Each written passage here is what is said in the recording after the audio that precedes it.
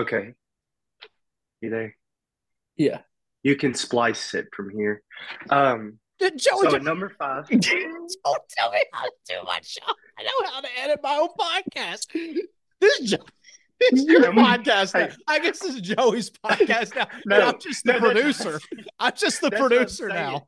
That's what I'm saying. That was a question. Like, can't you just splice that out? No, you did not. Can you just splice? You said You you can literally you came can on Like, here and slice here. demanded you can splice it right here. Like, yeah, I and know what to cut. do. All right, everybody, welcome into Sideline Spectator Season 3, episode whatever it is. Jake Smith, Austin Covington, Joey Flam. No Sam Kell, obviously, taking care of a kid. All right, so what we got opening takes. We got Wake Forest storming the court and John Shire throwing a fit. Cam Newton beating up a kid. A little NBA and baseball talk, and then we'll end it out on the much anticipated top 10 players of the 2023 season. Let me preface this. There is no podcast in the history of podcasts that I would say over promises like how I do on here and says that oh so and so's coming on next week so you want to tune in, and then it's just that person just doesn't show up. I'm the king at saying I'm going to do something and not doing it, but so what we got next week, Matt Couture, he is a writer for Belly Up Sports and he's the host of Raise the Banner podcast. He is coming on next week. We're gonna like talk about the Dynasty.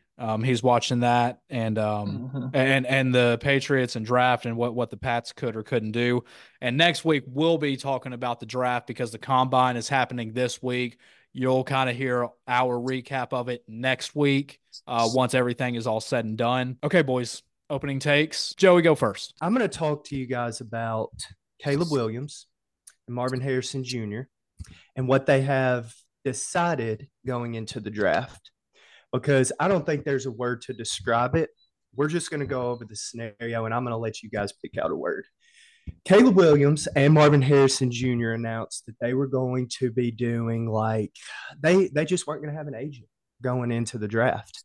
So my opening take is Lamar Jackson is changing the trajectory of the NFL and self-representation.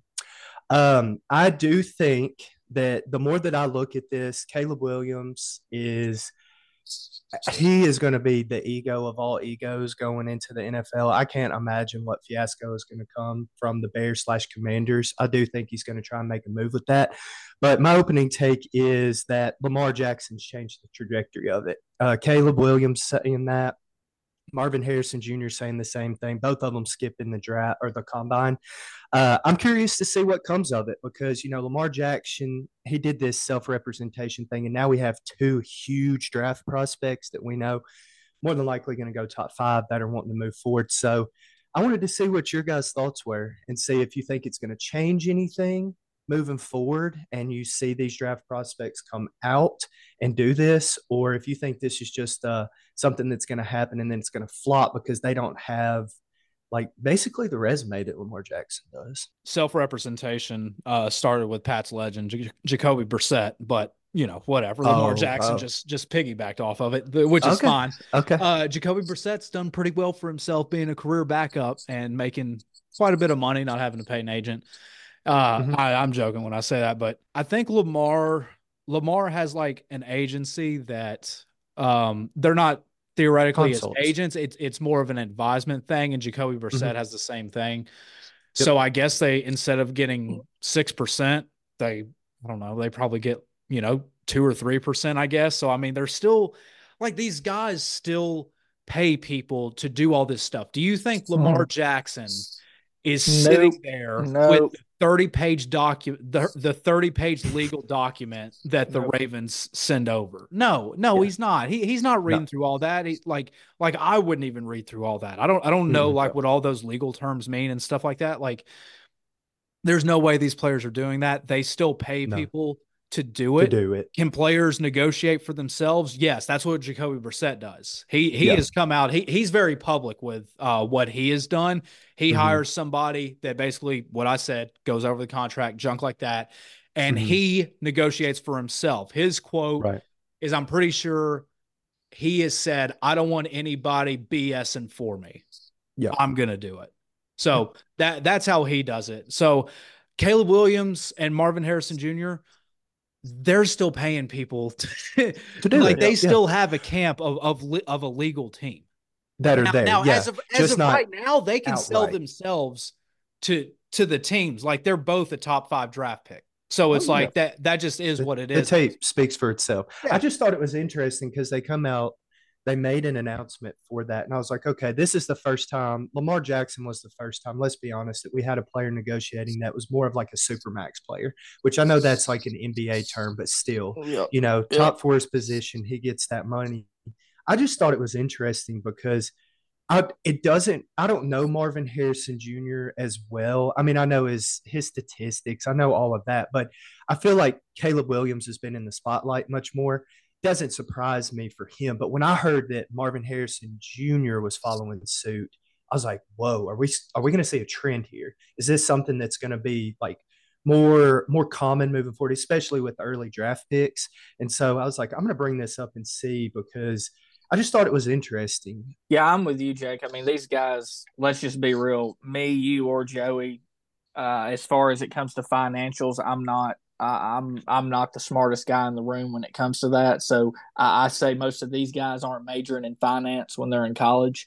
So they are obviously not hiring an agent, which I get. If you can get the representation or the consultation from financial advisors, like Jake is saying, and paying out a lesser percent, why not do that? But I would say, like, for Marvin Harrison Jr., his dad was an NFL player. I'm sure his dad has connections to his former agent, whatever. It makes sense for some of the top guys, but anybody outside of, let's say the top 10, I don't understand why you're not going to use an agent when it's essentially there for you to use. And like Jake said, these guys are not sitting down reading these documents verbatim. They're just not. It's like reading an iTunes agreement. They're not going to do it. But the reason your agent gets paid that percentage is because either he goes over it or somebody from his staff reads over that word for word verbatim. And there's a bunch of language in there that the common person isn't going to understand. Yeah, agents. So, yeah, I agree. That's a good point. And I know Joey would echo this. Agents are like CPAs. Like people think some people might think, I don't need a CPA. Yeah, right. Because I don't want to pay anybody a few $100 to do my taxes. And it's the same thing with the NFL. It's like, no, it's worth it. Like you're going to get more money by paying this person. Yeah. Yeah. And negotiation wise, you got to think that's what those guys do for a living too. You know, you hire those agents, and that's part of their job criteria. You being an athlete coming into, I would say, like coming in to negotiate a contract or something, you just don't have the experience as per se what a professional would have to bring to the table to negotiate for things. I'm sure if this becomes a thing, the owners or the GMs or whoever's over these teams will start taking advantage of these guys because they can. That'll be another thing. So let's say these guys start coming out and neglecting an agent. Well, then I'm sure you're going to lose out on some money along the line because the owner's going to put clauses and put stuff in your contract that you're just not going to see. Yeah. Well, and I think about it too, like our generation in general and younger. I mean, it's if I had to summarize it in a word, it would be self-representation, like you said. But I think it all has to do with like that entrepreneurial mindset too. It's like, okay, what can I do in this regard? What can I do by myself? How can I keep more money in my pocket, have more ownership, do those things? And Jake, I know you will have way more insight on this than me because your background with like the sports agency and whatnot. But I just thought it was interesting. I was like, man, we might be seeing a trend. So, yeah. Cub, opening take. What do you got? Yeah, so my opening take is really just me kind of backing down on what I had formerly said about the Titans' new hire and Brian Callahan. So I personally was of the belief it was a terrible hire. Not that it was a terrible hire, it was a terrible decision to let go of Vrabel, in my perspective. So any hire for me was going to be technically a bad one, but heard the guy's interview today with PFT. Sounds like just a genuine good guy. Came off as really likable. Probably well liked. Has football background. Been around it his whole life. Dad's a legend supposedly when it comes to offensive line. No doubt. he seems like the new age type of young guy that's an offensive guru that the NFL's leaning towards. So I get that. But I'm not going to say it's a bad hire, but what I'm going to say is that can be all fine and dandy. Dude is a good guy, knows a lot of football. I still think the Titans will be very, very bad next year, and maybe for the years to come. So he's in a situation where I'm not sure if ownership or the GM or if anybody, I don't know what type of pressure's on him because I don't know what the plan is. I don't know if they're in a full rebuild or what it is. But if there is pressure on him to win now, I don't think that he was the guy for it. But like I said, listen to his interview, listen to him talk football, how much he likes it. Sure, a great guy. Going to kind of redact what I said about, why would you hire this nobody or whatever. That's not necessarily the case. But yeah, came off as a good guy, and hopefully he'll do well. I just don't see the Tennessee Titans doing very, very well. Yeah, and I'll to be honest with you, I read all kinds of things for this, tons of Twitter accounts, and the fan base is super excited because we have now, which we've never really had, a truly offensive and innovative head coach. Mm-hmm. And that excites because, you have Rand that comes in. He is like top tier when it comes to the GM because he came from the 49ers. He got his guy in Callahan who has that huge pedigree of working with very successful quarterbacks. His dad has that history. And then, of course, we have Will Levis who showed spotlights. And the thing that I tell people, and which is why I didn't get super, super excited about CJ Stroud this year, is, okay, we see what you do. We need to see year over year either progress or maintaining. Ideally, year 1 to year 2, you want progress. Let's be honest, because you've seen things, the game slows down. That's what I think Brian Callahan brings for Will Levis, which excites me. Until the draft is done and free agency starts, my expectations just mentally, they're in the toilet. Like 7-10, that's great if we get there, but rebuild. I mean, let's call it what it is. Yeah, call a spade a spade. Okay, my opening take is that I hate technology. I absolutely hate. It's the greatest invention to ever happen, but it is also the worst. So, Joey, you sent me this hookup thing where me and Joey have new Macs, not to brag, because we have money. So yeah, Joey dude, sent me this. Have a Mac, Joey sent me this thing. You also don't have a mic. You talk through your headphones, which is crazy. Dude, some of us are poor. So I bought this attachment which Joey sent me to go into Mac because stinking Mac can't make just one port for USBs. They've got to change it up every other year. One word. That way you have to keep buying product. Greedy bastards. So there's one. Yeah. So I have to buy this stupid attachment off of Amazon. Bought it.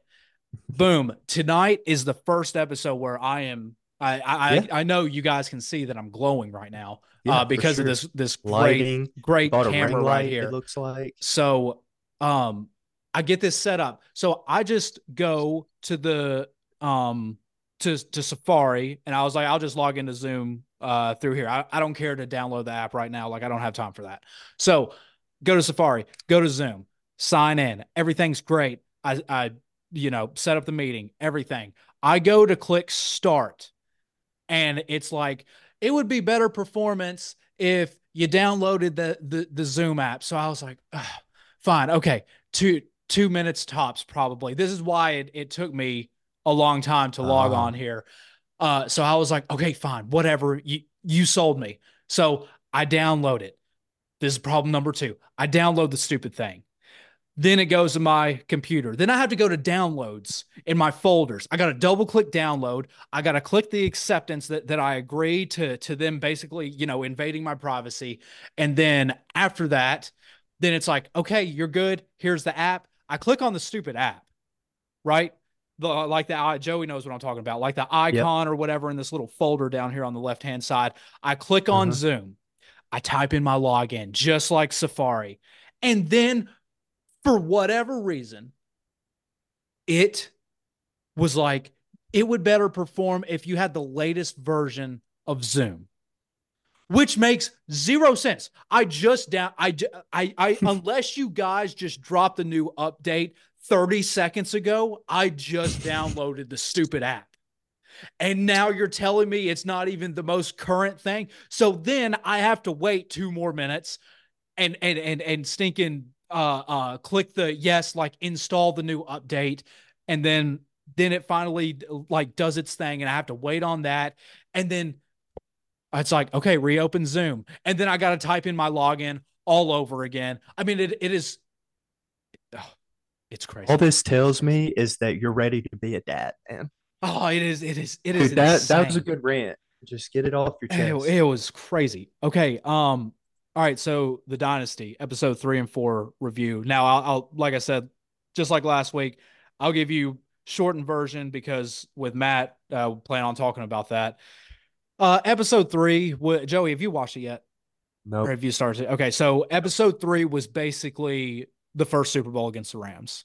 And I mean, there wasn't really anything in episode 3, to be honest with you. So let's skip to episode 4. Episode 4 is Spygate. Ooh. So here's the first thing. They completely skipped the greatest 2 seasons in NFL history. They just skipped it over. They skipped over the longest win streak in NFL history between the 03 and the 04 season. Both those teams went 14-2, and then obviously if you add the playoff wins up, it's high. It's 34-4, I think, is what it is between those 2 seasons. They broke the NFL record for longest win streak, like from the like it's the last time that they lost in 03 up till their first loss of 04 type thing. So it was 21 game win streak, and they didn't talk about it. They didn't talk about it, and guess what? We won 2 Super Bowls during that time. They didn't even talk about those 2 seasons, which is crazy to me. I thought that was so stupid. It's like, this is the problem that I have with people coming out with documentaries over sports teams, athletes, whatever it is, too soon. Like, this is way too soon. Like, what made, I know you guys don't like Jordan, but the autobiography, in a sense, it was very well done because it was thinking, what 20 years after he got done playing or whatever. Now it was all propaganda. Let's call a spade, but it went over everything. It went over every single detail, whether you like the detail or not. It went over every single detail. And here's Kraft putting out a documentary, like, while Bill is still coaching. Like, you guys got to think, this is probably filmed during the 2022 season, is what I would guess. Yeah. And so it's like, Bill is still the coach, and you're throwing shots at him and all this stuff. Obviously, it's not going to come out. Like, what if Bill went on a run at the end of the season and rattled off, like, 6 in a row at the end of the season, and then it's like, well, we want him back as the head coach now, and then this comes out, and you see all the slandering that Kraft is doing towards Bill. Yeah. Do you think they would have released it, though? Do you think this would have been released if he would have been retained? No, it would have. It would have, because this was advertised like at the beginning of the season. Yeah. So you think this was coming out? You think it was? So that's interesting to me. I wonder why. Why do you think they fixated on that, on Spygate, or do you think the next episodes are going to touch on it, or did they just completely? No, all of episode 4 was Spygate and the 2000, and then they ran through the 2007 season, but which was the undefeated season. But it was 80% of this episode was Spygate. Now, anyways, so like, back to what I was saying is that they just come out with these documentaries way too soon. And it's like, why did we just rush the greatest run in NFL history, like the greatest 2-year run in NFL history? Why did we just gloss over that? Or how's this? How about we do, instead of 10 episodes, how about we do 12? Like, just pay for the extra week, the extra 2 episodes to cover these 2 teams. Yeah. Do you think that I know last week you mentioned it was more propaganda, or it had that feeling to it. Did you feel like the story or the way that Spygate was portrayed? Absolutely, propaganda. Absolutely. So I'm gonna run it through. Okay, so basically the episode opens up, Randy Moss, you are a Patriot. Literally, that was 30 seconds. And then they're like, okay, let's talk about Spygate. Like, it's just great, like one of the greatest acquisitions in NFL history. And they were like, 30 seconds. Hey, Randy Moss, you're a Patriot. Okay, next. which Moss Next. on it. Moss was on this episode. He was fantastic. Fantastic. Mm-hmm. And I'm going to get to something at the end of this, which is shocking. So, episode 4, when they get into Spygate, it happened week 1 against the Jets. Everybody pretty much knows this. If you don't, here's a history lesson. So, Ernie Adams, you guys know who he is. He's like Bill's, Yep. he's this Batman. He's this guy like up in the rafters, like, doing all of his analytics and like breaking down film and like, just the history of the game type guy.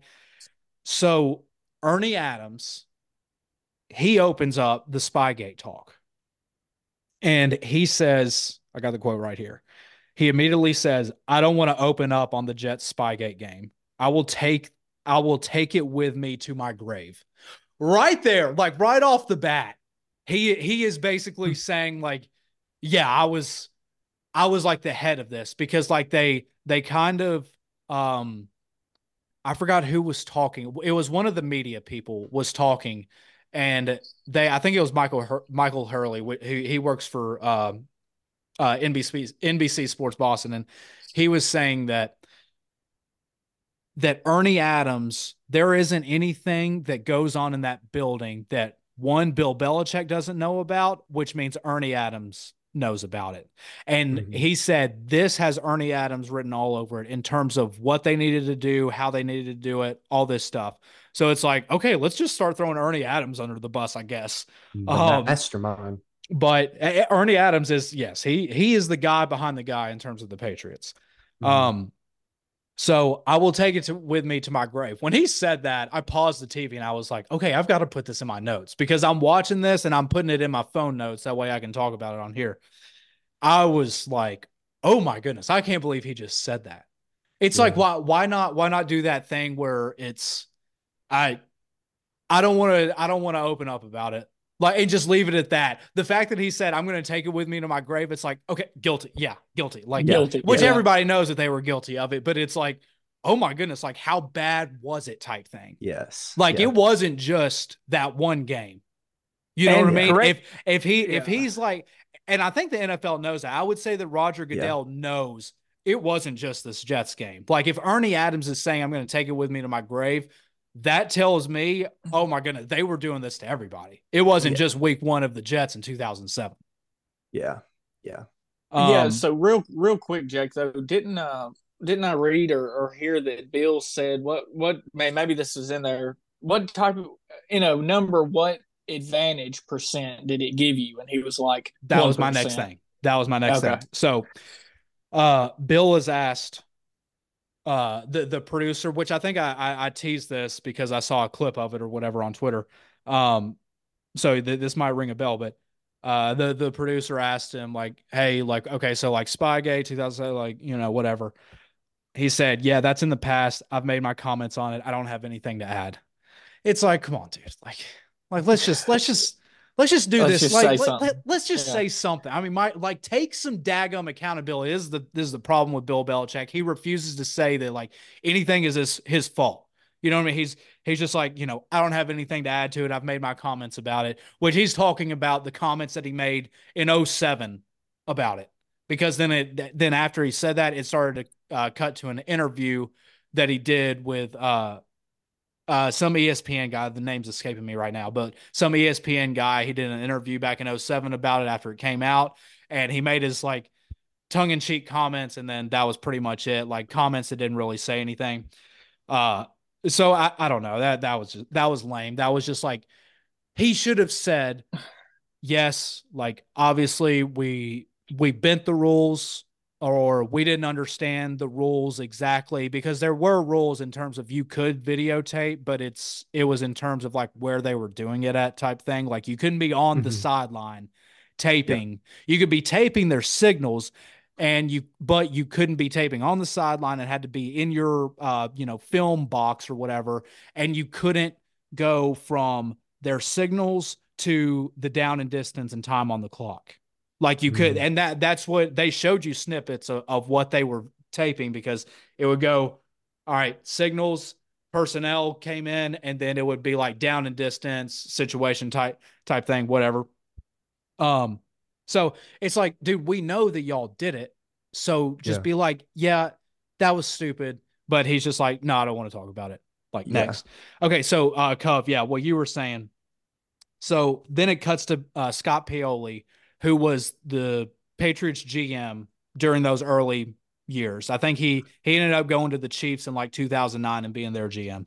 But he said, which was crazy, because Eric Mangini worked under the Bill with the Patriots, and he was the head coach of the Jets.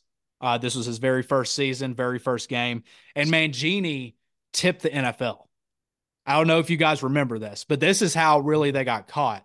They got caught because Mangini tipped the NFL that, hey, and their security, they had a security guy on there, like the head of security, and he tipped him off to it too. He told him like, hey, watch out for this. Like, this is what it's going to look like. And he did the same thing to NFL. He was like, they're going to be taping. Like, they're going to be taping. This is what it's going to look like. So Eric Mangini is really the reason why the Patriots ever got caught.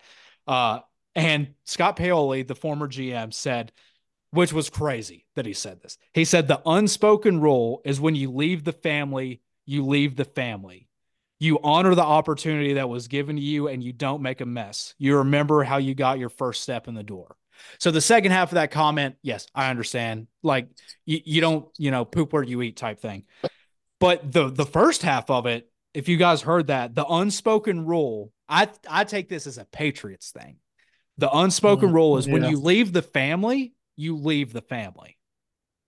You see what I'm saying? It sounds like Goodfellas. It does. It really like does. mob mentality. Yeah, mob mentality. That is crazy. Yes, that's like a Sopranos episode. That's crazy to me that he said that. The unspoken rule, when you leave the family, when you leave the Patriots organization, is you leave, you honor it, and you don't make a mess. And he said that about the Mangini thing, and I was like, okay, yeah, everybody in this organization knew exactly what was going on. Yeah, for sure. Yeah. Cove, yes. Kraft, I couldn't believe it. Let me ask, how important is something like this on a scale of 1 to 10? Bill Belichick. Okay. 1, Kraft. Then you're a real schmuck. That's what he responded back and said, which is pretty funny. Like, schmuck, that's like me saying jabroni. I like saying jabroni or jamoke. He called him a schmuck. Apparently, he probably didn't say that to his face. He probably just like said that, you know what I mean? Like, for this documentary type thing. Or he could have. So after this, this is Kraft being Kraft. He said, I protected Bill in terms of like the NFL. He called the NFL. He said that he wanted to protect Bill. He said, fine Bill, fine us, but don't suspend him. So it's like, oh, I'm Robert Kraft. I'm coming to the rescue. I got to make everybody know that it's because of me that Bill, wasn't suspended or anything like this. Crazy. Yeah. Okay. The rest of it, too many media people in it. There's way too many media. There was like 5 different media people from Boston that were in these 2 episodes. I don't need that. You know who I want to see? I want to see Deion Branch. I want to see Mike Vrabel. Mike Vrabel was in episode 2 for a total of like talking 60 seconds probably. Oh, wow. There's no Richard Seymour to be found, and there's no Wes Welker. Why is Wes Welker not in this thing? Wes Welker in 2007, that was his first season with the Pats. Wes Welker caught, I think, Cove, you can look it up if you want. I'm pretty sure he caught 112 passes in his very first season with the Pats. And he was the only good offensive skill player in that Super Bowl against the Giants. Isn't that, but you're right. You just touched on the reason for that. I mean, that's the Patriot way. Like, I mean, I know I'm a Titans fan and I think that's so lame, whatever. But it's like, no, dude, there's a reason why players aren't hopping on to talk about this. Like, if that's the culture and the mentality, Vrabel is like, that dude's gonna, let's be honest, he's gonna retire Patriot. He's probably gonna be on the longer list of Patriots that are retired, if that's even a thing. I don't even know if that's a thing for you guys or not. But players aren't going to hop on there and do that if it is truly the Patriot way to, like you said, when you leave, don't make a mess. This is what we do. Like, I could see that. Like, I think that's the thing. So, like, if you watch this, I don't know. Maybe it's Kraft. Here's what I think it is. Now that you say that, Joey, that brought a thought in my mind. All these guys that they've got on here, are guys that left the team on good terms. Yeah. That are buddy with Kraft. You got a lot of Teddy Bruschi. You got a lot of Teddy Bruschi, who was a brown noser for Robert Kraft. You've got Brady, which I need to talk about in a second. Bill, obviously, this is a slander piece against Bill. You had Ernie Adams in this a lot. But like Seymour, like I said, there's no Seymour. Seymour got traded away from the Pats because he this is a history lesson for you guys, but like Richard Seymour had somebody, either a friend or family member, that died. He missed like 2 practices, didn't suit up for a game, and then Bill traded him away in the offseason or something like that. Like, I don't know exactly what happened, but it's something like that. Wes Welker did not leave on good terms in New England. Yeah. They offered him a contract in the offseason of 2013, like the summer or spring of 2013. And the Pats offered him a contract. Welker was like, hey, I've got this offer from the Broncos. Will you match it? If you match it, I'll come back. Yeah. And apparently Bill didn't even call Welker back. Like, Welker has said that he just saw, like, on ESPN that Danny Amendola got a 5-year, $36 million contract or something. And he was like, okay, that's how it's going to be. So, like, I guess it's just guys that are Patriot Brown nosers, I guess. And you know, to be honest, the more that we talk about it, and that's the reason why I kind of want to wait till it all comes out, so I can watch.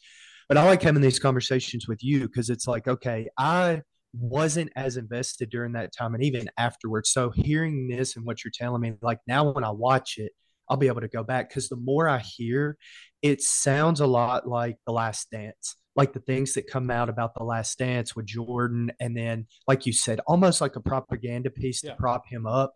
So, like, obviously I'm going to watch it like we've talked about, but I like this aspect of it because I wasn't invested in it. Like, I knew they were balling, they were doing all the things, but it's really cool to hear. Yeah. Brady wasn't even in the 2007. Wasn't even in the stupid episode. Like, what are we talking? The great, like, I think that 2007, not like all bias aside, I think that 2007 season, like, yes, Peyton Manning threw for 55 touchdowns in 2013 and 5,500 yards. But like, in terms of, I'm pretty sure he threw like 12 picks or something like that. Dude, Brady had the most like efficient season, throwing for 50 touchdowns, only threw 7 picks and threw for 4,800 yards en route to an undefeated season up until the Super Bowl. Like, that to me, 2007 is the greatest quarterback season to ever live. And he wasn't even in the stupid episode. I do not get that. I truly don't.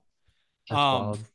Yeah, I mean, Bill Parcells was in it for a second, and Bill Parcells keeps getting shafted. Him and Kraft hate each other. Like, they really do. They cannot stand each other. It's pretty wild.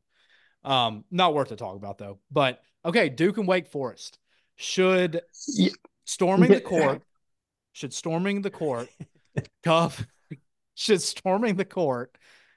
be banned? Should it be illegal? Should you get thrown in prison? Alcatraz? No. Let me just start here. This is very simple. The only time that it is acceptable for a court storming is when you beat the number 1 team in the country, in my opinion. If you're not beating the number 1 ranked, wildly disagree. Same. Let's hear it. That's fine. Y'all can disagree. That's your opinion. What I'm telling you is, I understand why I was in college. You know, I get the excitement of it. I get it. But realistically, I just don't understand it's become too commonplace. So now we have to revert it back to where it's something that's special. Sacred. Something that's like, like sacred would be the word. Yeah. So, I mean, Wake Forest was favored. Right. Wake Forest is favored. Almost. And here's the other thing. Here's my other thing. Duke, hate them. Lifelong North Carolina fan, Duke, hate them. But I will say this. Big MJ guys. No doubt. Because Duke is Duke now, it's given all these teams in the ACC, which is normal. This is their conference play. They play these guys twice a year. it's becoming normal that now that a bottom feeder team in the ACC beats a Duke, beats a North Carolina that's highly ranked during the season, they storm the floor like they've never freaking been there before. I mean, like I said, I'm not against it. I'm just saying that it should only really be for special occasions. Beating the number one team in the country, whether on the road or at home, either way, you're a fan storming the court. I guess I'll say this. I guess it would be understandable when you make it to the Final Four, when you win your Elite Eight game, and then your last two games of the Final Four. I guess that's okay for your fans to storm the court. But other than that, what are we doing? It's just a basketball game. I mean, Syracuse can't storm the court when they beat, let's just say UCLA or something. When UCLA is ranked number 2 in the country, you're storming the court because you beat them. Okay, who cares? Act like you've been there before. It's my thing. But go ahead. Y'all obviously wildly disagree and just think it's happenstance just to go ahead and rush the floor after a mediocre win. So my thoughts on it, because I was watching the game. I did see that Wake Forest was favored, which I loved, because as North Carolina fans, we needed Carolina to win that day, and they did, and Wake Forest to beat Duke, and they did. Mm-hmm. To me, I think what makes college football, which has lost quite a bit of this, but in college basketball in particular, what makes it is tradition. And storming the court is a big thing. So I agree that it should be something that is more sacred to those big games, to those big moments. If you're a smaller school and you beat a top 3, top 5, okay, cool. Yeah. My thing is I think it's going to be very hard to do. I don't think that they're going to take it away, but I do think something. I do think it is something where they could probably let the players get off the court. Like, let's be honest. Like, if you're going to do it, it takes no time. If you just got beat and you are a Duke in that situation, or you're a top 3 team, you're trying to get off of that court anyway. How long is it truly going to take? It's going to take you maybe 30 seconds because you're mad. You're trying to get back. You want this to end as fast as possible, and you know they're coming. So to me, I'm like, okay, I do think they should get off the court because, the same thing happened to Caitlin Clark. It happened to Duke. Yeah, and let me say on both of these, if you look from a different angle, it's very suspicious on that Caitlin Clark and Filipowski got hurt. I mean, Filipowski is 6'11". Caitlin Clark's was very blatant. Like she was seeking out some trouble type thing. And Filipowski is a giant.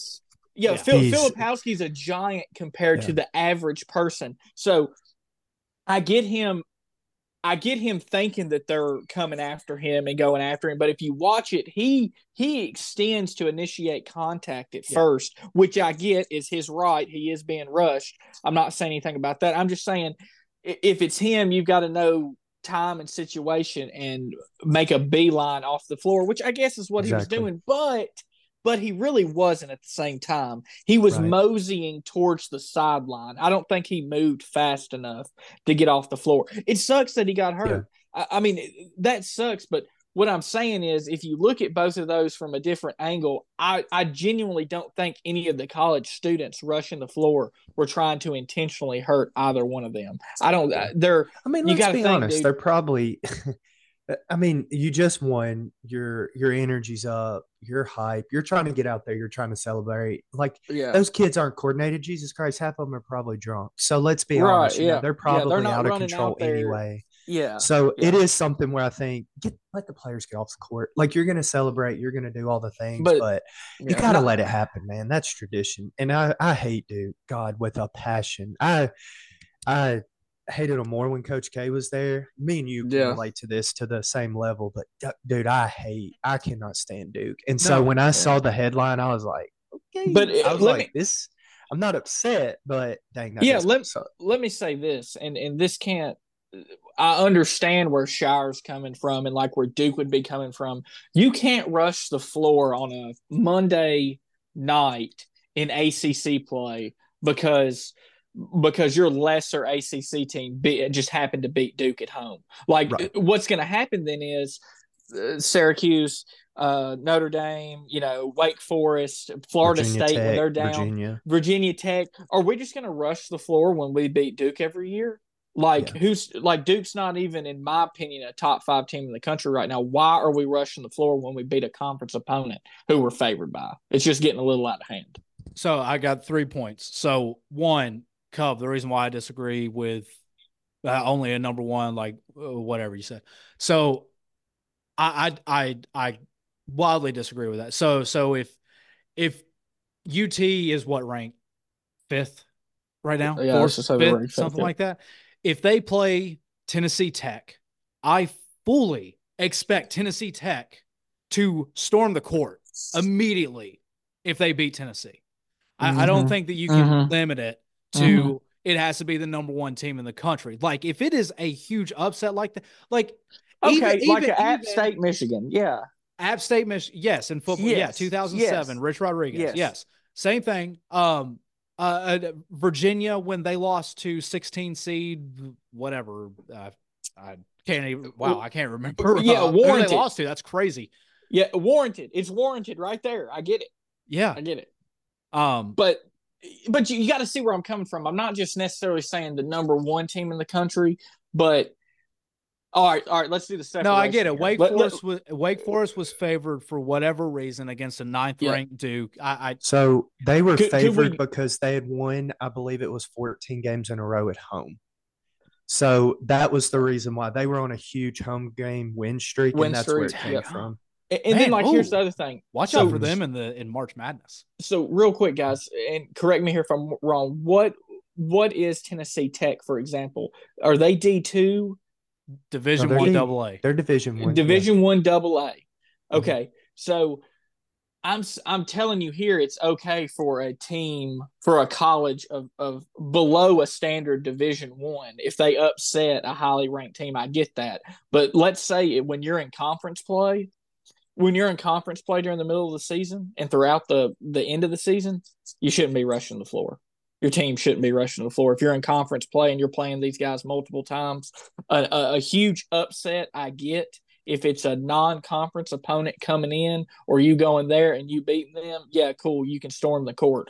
But if you're in a conference game during the week, Monday night, get out of here. There's no need to storm the court for beating Duke every time. Understand.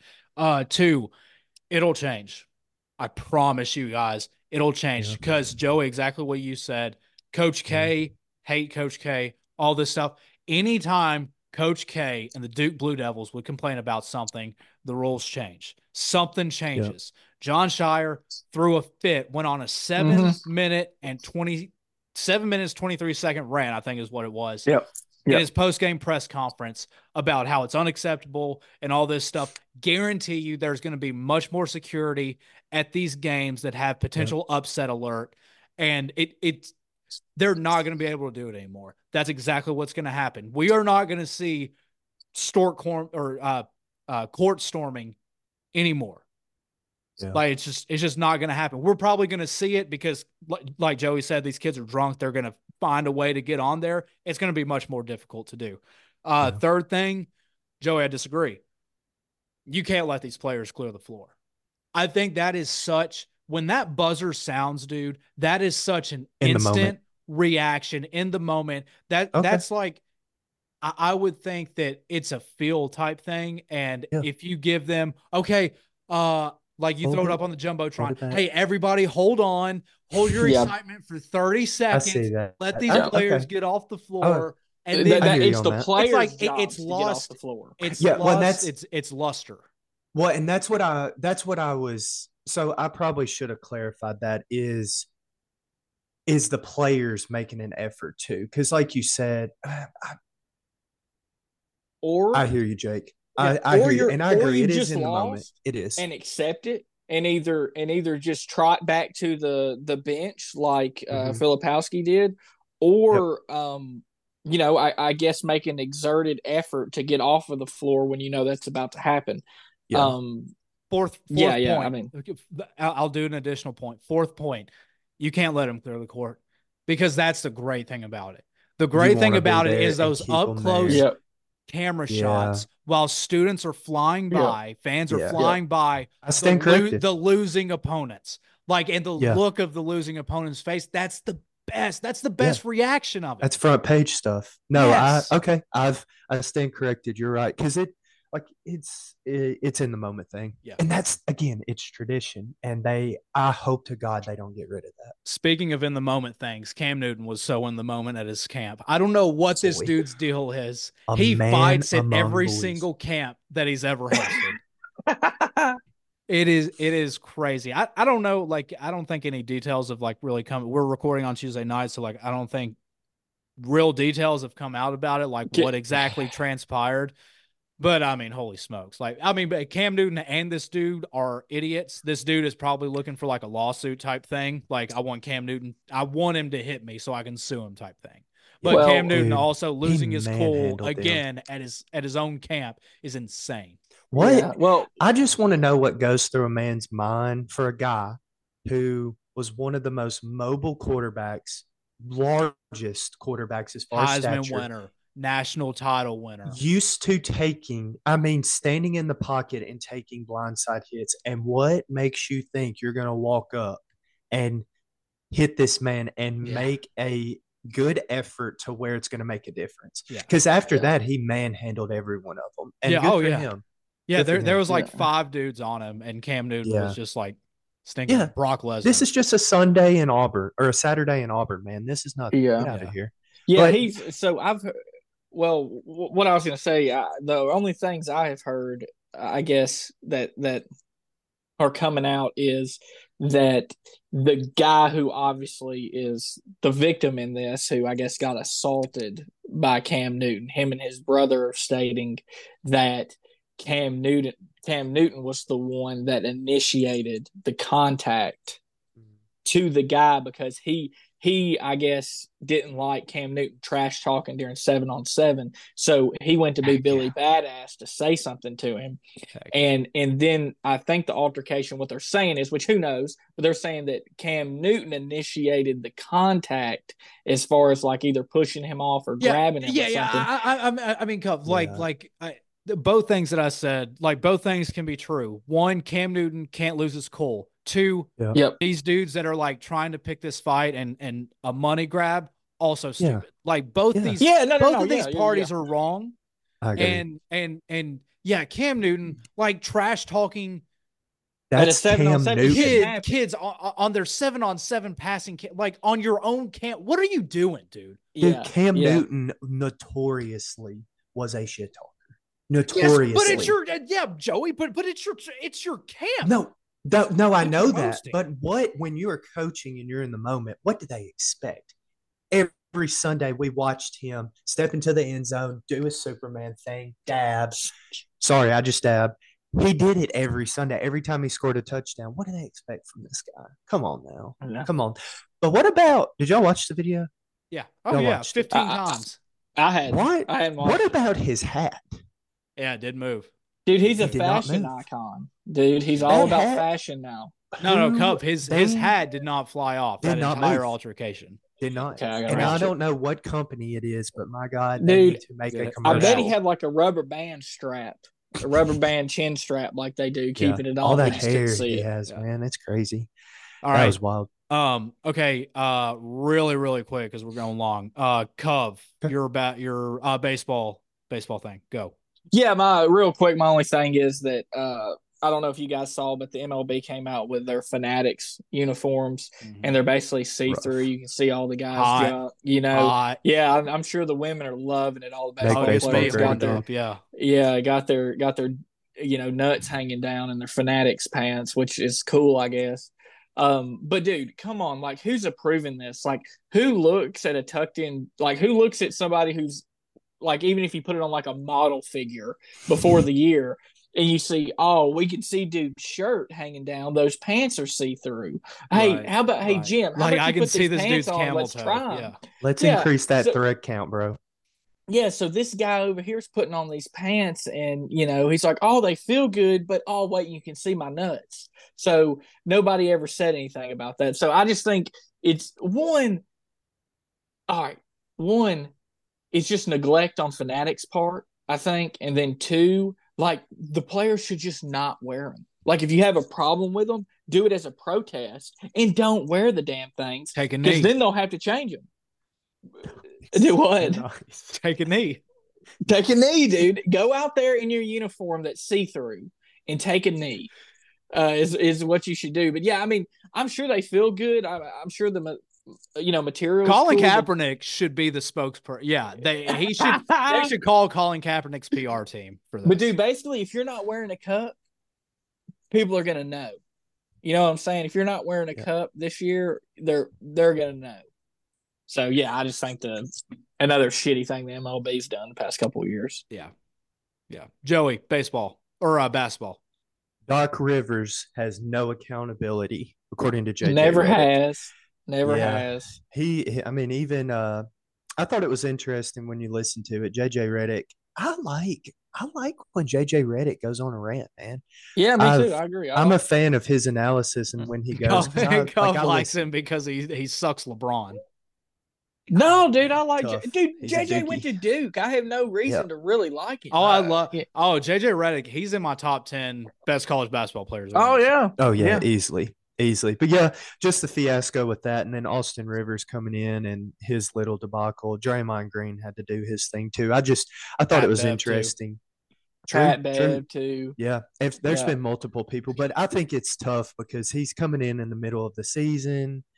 It's just tough. I mean, from somebody that has seen a lot of Doc Rivers, he is full of excuses. Any excuse he can grab, he's grabbing it. Dude, he started making an excuse before he ever coached a game for the Bucks, because he came out and talked about how he told them this wasn't a good idea to fire your coach during the middle of the year and have a replacement step in, knowing damn well he was the replacement they were talking to, who was going to step into the team. So he had a built-in excuse, I believe, from the day he was hired until whatever happens, because he's saying he was put in a bad situation. But you can't go from being the number 2 team in a conference to being at one point, I think like 4-10 or something. Like, dude, like, this is on you, Doc. Figure it out. You got 2 All-Stars. Figure it out. Come playoff time, you've got some time to get things together. You need to hang on to try to be a top 4 seed to get home court advantage. But the big thing is, Doc, what my advice is, don't get a 3-1 lead, homie. Is all I know. Don't get a 3-1 lead. Do anything but get a 3-1 lead, and you're probably okay. Yep. All right. Cody Bellinger also 3 years, $80 million to the Cubs. Sick. Man, what a shout deal. out Cubs. Great deal. Yeah, Joey. Yeah, I mean, what a deal. I would have thought Bellinger, maybe he only wanted three years. That way he can go to market again, like probably 2 more times, honestly. Second and third year both have opt-outs. Player opt-outs. Oh, that's great. Oh, yeah. Okay. He's gone. Great. Okay, never mind. Great deal. That's why you need an agent. I bet Bellinger has an agent. No. I think he does. That's great for Bellinger. Yeah, Scott Boras. Because if he has another year like he just had this past year, then he's going to get his 7-year, $280 million deal. Dude, baseball money is crazy. Great. God. Great idea. 2 opt-outs after this first year. Player opt-out. Great job by that agent. Okay, top 10 players from 2023 to end it out. We're going to go from 10 to 1. Joseph, you're up first. Who's number 10? All right. So I'm going to preface this by saying I had a really tough time doing this. I think we all did. Yeah, we all did it all. But I'm going to start at number 10 with Micah Parsons. Controversial player this year, balled out. We all know that. Great player. I actually really like his podcast. I know sometimes when you have a player, especially if they're young, I think he's like, I like the.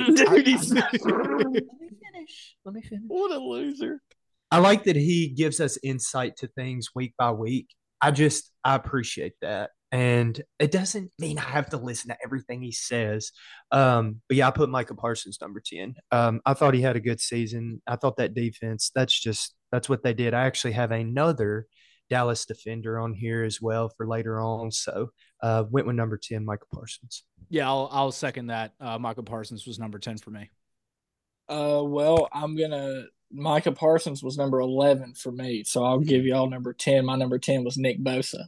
Nick Bosa. Hey. By the way, listeners, I roasted some of the people that Cov had on pre-show, so I'm sure he's changed his list around, but not one wild bit. It was a wild list. Not one bit. All right. Well, I'll snake that. My number 9 was Nick Bosa. Okay. Cov, who was your number 9? Myles Garrett.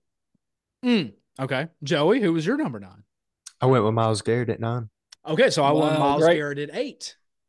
Oh, okay. But Nick Bosa was very, very good this year. Was terrible, yes, Cov. Terrible in the second half of the Super Bowl. Yes. Absolutely. Yeah. But in terms of the season year that he had, I mean, dude, dude is a guaranteed, I'm getting 17 sacks every single year. For sure. Yeah. It's crazy the genes that run through that family. God, it's in the Watt same way. It's like, how do you keep making? Because I love watching him play, even though Super Bowl, another story. We talked about that last week, but yeah. So me and Joey had Micah Parsons at 10. Joey had Garrett at 9.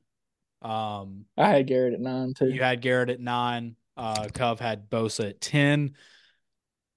Number 8, I'll start it off because it's who y'all just said. Myles Garrett. Myles Garrett at number 8 for me. Okay. My 8 was Amon-Ra St. Brown from the Detroit Lions. That pick sucks. He was on your list, wasn't he, Joey? He is. He's early. Okay, I have there him you higher. go. I have him higher. That sucks. With 8, I actually went, I know, but it's because I like the dude and whatever. So at my 8, I put CeeDee Lamb. Oh my gosh.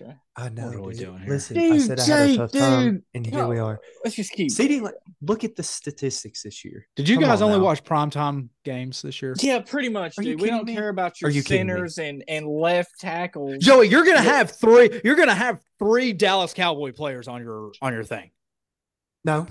Yeah, I am. Yeah. Okay. Yes. Yeah. Put on the offensive side of the ball. Get out. Joey watched Thanksgiving football, and that's it. All right, so you just did 8, right, Joey? Yeah. I'll do my number 7 as the rookie Puka Nacua. Cov, your list sucks. Your list is so bad. See, what's your number 7? Joey, you go. What were you about to say, Joey? Look, no. What were you about to rebuttal? What were you about to rebuttal? I had Puka higher. Goodness gracious, y'all! I mean, yes.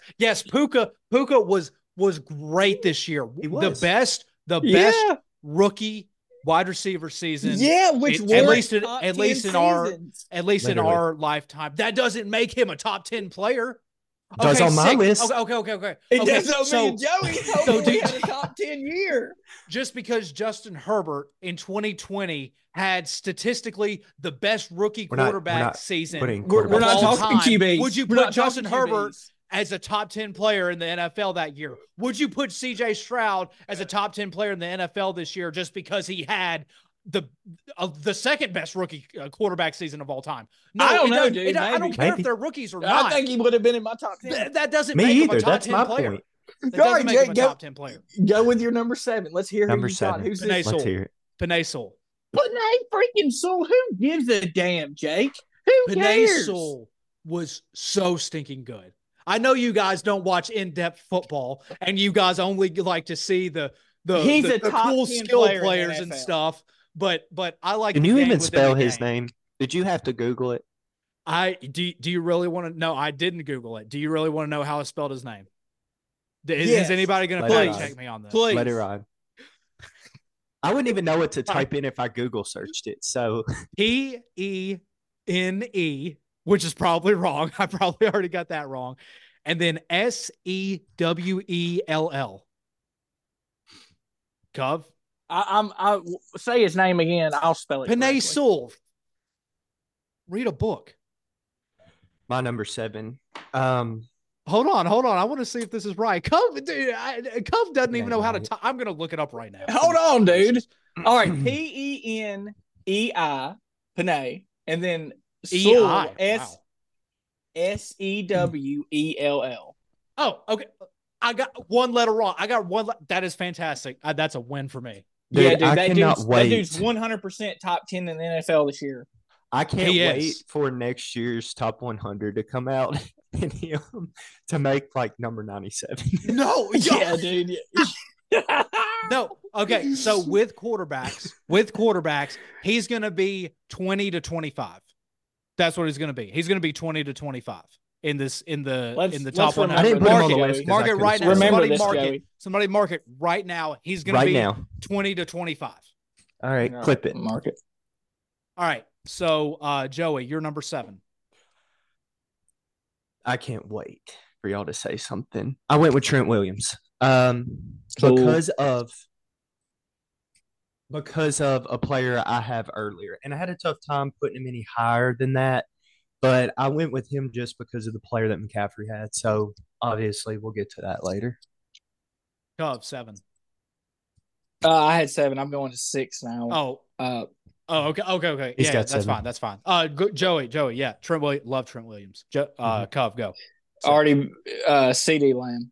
I had him that at number 6. That is wildly Hey, too high. me and you just swapped Amon-Ra. Yeah. And I'll tell you, So Amon-Ra is 6 for you? Yeah. Oh. Yep. Yeah. And Who you got, dude? Buffalo's who I put backup 5. safety? Yeah, he is. I got bro. Matthew He Slater, dog.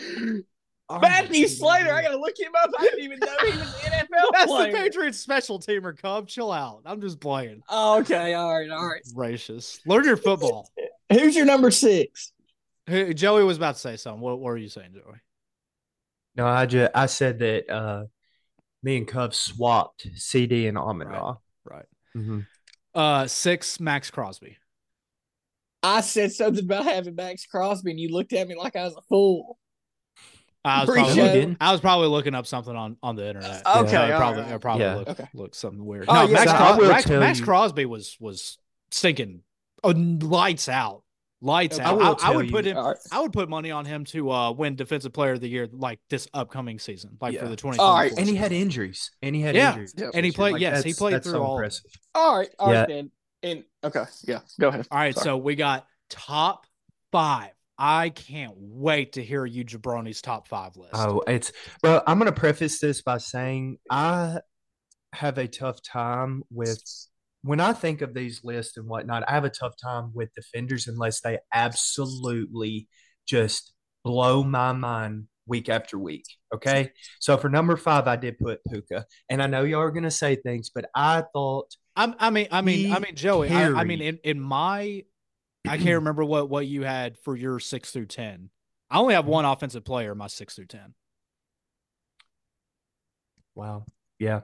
I like what you were 6. saying. I value the defensive play. Like if defensive players are lights out in an era where it's so offensive heavy, and you still have a defensive player that can dominate, that's a top 10 player. All right, for my 5, then I'm gonna sub out who I had, and sub in Max Crosby. I got him at 5. All right, so Cub, you've got Max Crosby at 5. 5. So this top 5 list, Joey, who is your number 5? Number 5, I had Puka Nacua. Puka Nacua sucks about as much as your audio sounds right now. To Puka Nacua, if you want to have him in your top 10, I guess that's your own prerogative or whatever, but to have him in the top 5 players in the NFL this season is insane. That is so wild to me. That is crazy. My number 5, which is the correct number 5. I just want everybody to know Joey and Cubs list, wrong list. My list, correct list. Number 5, Joey, you had him way too low. Trent Williams, number 5. He is top 5 every single year. That's way too low. He is a top 5 player every single year. That's all I have to say about that. Number 4, Joey, who you got for 4? So at number 4 went defense again. I went with Deron Bland. Sucks. No, are you kidding me? Okay, so you think let's break this down. You think that Bland is better than Micah Parsons? No. You think CeeDee Lamb is better than Micah Parsons? Micah Parsons is the best player on the Dallas Cowboys. Most Didn't have the best season. Returned, 4 touchdowns, most pick sixes in NFL history. Look at his statistics, his coverage percentage, everything. He had a fantastic. They're a big zone team. Yes, I understand. Doesn't matter. That. Zone, it is very easy. He plays safety, 1. 2, they play zone. Very easy to get interceptions when you play safety and you play zone. Okay, then explain to me how he ended up with the most pick sixes in NFL let me ask you this. What did I just say? So let me ask you this. But explain to me how that is. Do you think relevant? It is. Like how that isn't statistically and historically relevant. No. Good stats. Yes. Good. Yeah. No. So okay. Sorry. So what I'm saying, good stats, great stats, awesome stats to have on your Wikipedia page. That's sick. Now, you have to take it in context. That's that, in my opinion. And Joe, I'm not like, when I say this, I'm not trying to crap on your pick. That's box score watching, in my opinion, because when you know what the safety position is, and when you play zone 99.9% of the times, and you have a front 4 plus Micah Parsons that blitzes a lot, that forces a lot of turnovers, you obviously get the benefit of that. Let's fault him for being in the right spot at the right time. Let's fault him for doing his job to the best of his ability. So you guys think that he is better than Micah Parsons. That is, I genuinely do. True. You guys didn't even know the dude till this year. I think he's better than Micah. You guys think he is the best safety in the NFL? Because I'm going to guess that you guys do not have another safety on your list. Then that means he's the best safety in the NFL. You think that he's the safety? You think he's the best safety in the NFL? Who's better? Give me the better safety, Jake. Name him. Who had a better year than DaRon Bland? And that's my point is Jesse Bates. Jordan freaking Poyer. Deion Sanders. Jordan Poyer. Yeah. Taylor Mays from USC. He set an NFL record. Derwin James. Mika Fitzpatrick. You guys think that somebody named Bland is better than Fitzpatrick? Dude, I'm looking up the historical statistics. His name's not on it, bro. I see DaRon Bland at the top because we're drafting Micah Hyde also very good. Justin Simmons, Denver Broncos. Justin Simmons was very good. Did he return as many touchdowns? All those guys, DaRon Bland. All those guys. I don't care. Look at the context. We do at care. The context. You just told us to make a list of the top players of this season. So what about Diggs? What's his first name? What's Stephon Diggs? No, you jabroni. The other one. Trayvon Diggs did the exact same thing last year. True or false, did the exact same thing, got a bunch of pick sixes and all this stuff, but nobody said he was the best corner in the league. He didn't break the record. Okay, that's fantastic. He got a lot of pick sixes. Nobody said he was the best corner in the league because you got to take it in context. Nobody said. Nobody. What? They did. We don't believe he was, but they did. They did claim him. Rob Parker, the idiot, probably said that.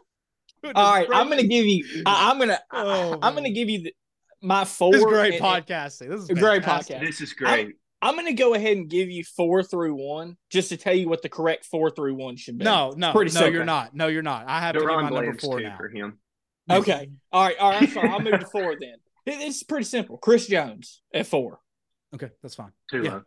Now it's fine. Okay. That's a good. That is too low. Joey's right. That's too low. But okay. Yeah, he's a top 5 player. Number 4 for me, Tyreek Hill. So there's that. Okay. I can't wait to hear 3 through 1. I can't wait. Dude, what's your 4, Joe? Wait, are you saying what are you saying, Joey? Are you saying Tyreek is too low? He's higher. I'm saying Tyreek should be higher, in my opinion, for this season. As in a top 3. For this season. Yeah. As in top 3?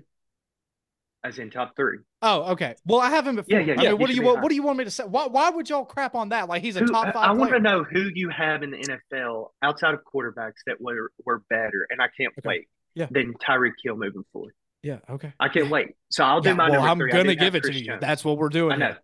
I have Chris Jones at 3. Wait, who's your 4? Above. Who's your 4? Deron Bland. Yeah. Oh, okay. And that was I started it. Cove, what was your 4? Your 4 was Chris Jones. Chris Jones. Okay, so Cove, what's your 3? TJ Watt. Too low. Way too low. Oh. Okay, got him. That's what you just did to me. That's what you just did to me. That is too low for TJ Watt. But this is the correct top 3 right here. Oh, dear God. Chris Jones is number 3. Okay. Chris Jones was better than Tyreek Hill this year. It's all relative. Okay. It's all relative. Joey, 3. Wait, what are you on? Jones. You're Chris on 3? Jones Okay. Was 3. Chris Jones and is then 3. You had Tyreek at 2, and you had McCaffrey 1. And you had McCaffrey 1. Yeah. Tyreek at 2, McCaffrey at 1. It's pretty TJ Watt at 2. Okay. Christian McCaffrey at 1. TJ Watt is the only player ever to have back-to-back 20-sack seasons. Yep. Ever. Yeah. And should have won Defensive Player of the Year. And should have won Defensive Player of the Year. He was the best defensive player in the NFL. He was better than Chris Jones, so he gets the notch above Chris Jones. He's the best defensive player, so I'm putting him number 2 and the highest on the defensive category. And offensive player, so what I'm saying is it's all relative. Christian McCaffrey was the best offensive player in the NFL. Yep. The second best offensive player in the NFL was Tyreek Hill. I just so happen to think that Chris Jones was better, relatively speaking, than Tyreek Hill. Yeah, we had the same 4. That's what I was saying. It's pretty easy to get. When we got down to the 4, I thought it was pretty non-negotiable, except for the order you of McCaffrey, could convince Hill, me. Watt, and Jones. Yes, you could convince me that you could swap Chris Jones and Tyreek Hill. You could, if I listened to you guys for 5 minutes, I could probably be convinced of swapping those 2 guys. However, Tyreek Hill, the reason why I kind of flipped or had Chris Jones over Tyreek, 1, Chris Jones won a Super Bowl this year, was very, very good in the Super Bowl, probably the best player on the field in the Super Bowl on both sides. And Tyreek Hill, yes, had an awesome start to the season.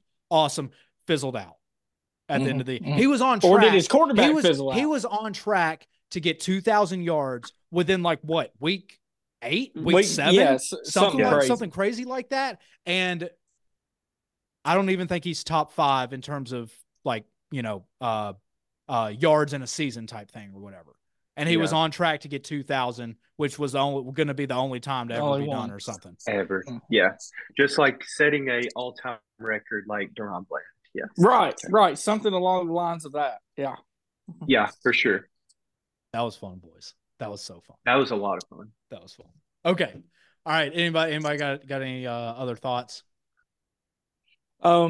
Everybody, Jake's list is the correct one. As he said, listen to his as the gospel. Yep. That's the true 10 best players. He doesn't take into account, though, any record-setting seasons or anything. Doesn't make you a top 10 player. No, doesn't make you a top 10 player. Understood. All right, let's clip that and remember that, guys. Oh, yeah, and what's his name's going to be in the top Panay Sewell in the top 25 players to come out in 2024. Jake, I'm willing to bet let's make a bet right now. Okay, we're doing this plus on the show. 10,000.